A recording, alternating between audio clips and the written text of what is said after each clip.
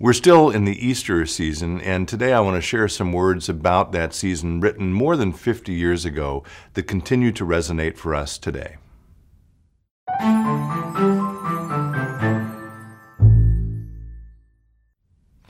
Hello, friends. It's good to be with you as always. Thank you for taking a little time to be with me today. This is airing on the Wednesday of the second week of Easter. Easter is the longest season of the church year. It's a week of weeks. It's 49 days. And so I thought we would sit with the Easter theme today. In my Easter sermon, I talked about how the original event of the resurrection was, in fact, unexpected and shocking and frightening and completely unbelievable in some ways, surprising to those first disciples. It remains so for us today, I would argue, and yet, because we're human beings who like to understand things, I think in lots of ways we try to sort of collapse the meaning and the significance of the resurrection into something more understandable, less shocking. We try to fit it into our human constructs and put it in some kind of box. Today I want to talk about, where I'm going to read something from an author I've discussed before. His name is Frederick Buechner. Frederick Buechner is a well-known author. He was also a pastor.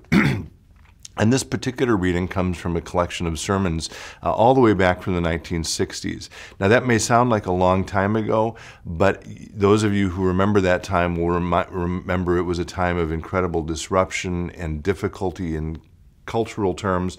And as a result of that, I actually think this reading remains incredibly powerful and timely for us today, not only about the event of the resurrection, but about our own experience in the world.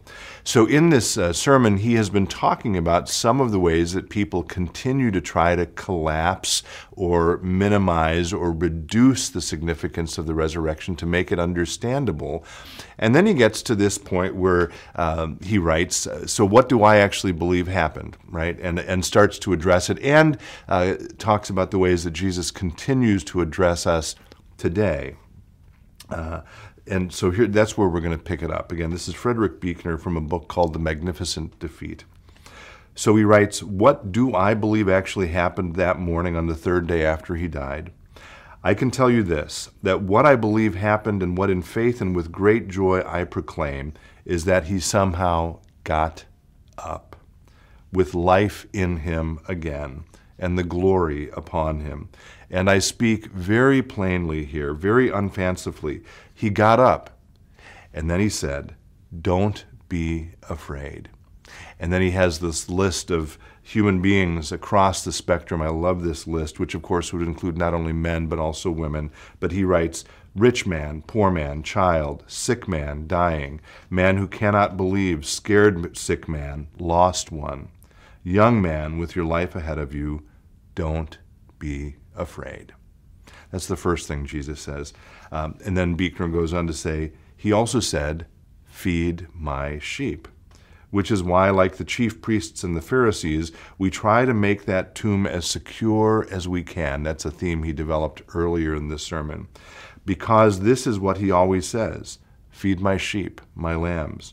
And this is what we would make ourselves secure from, knowing the terrible needs of the lambs and our abundance, knowing our own terrible needs. So we want to secure the tomb to avoid Jesus asking something of us, is his point there.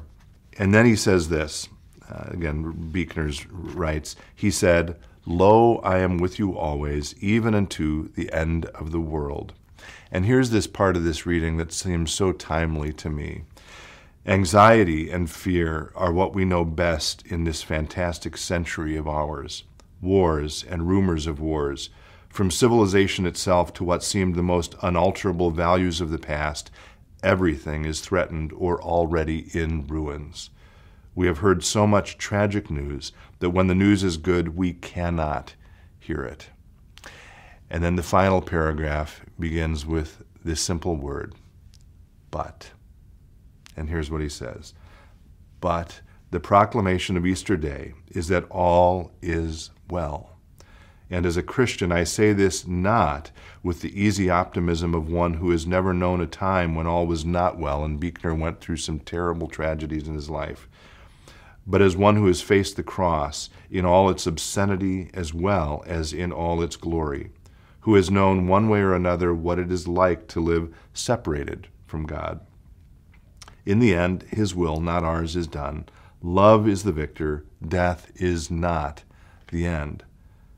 The end is life. His life and our lives through him, in him. And then this beautiful penultimate sentence, existence, he writes, has greater depths of beauty, mystery, and benediction than the wildest visionary has ever dared to dream. And he concludes simply with, Christ our Lord has risen, to which we say, Amen and Happy Easter. Thanks for being with me. Be well, stay in touch, and God bless.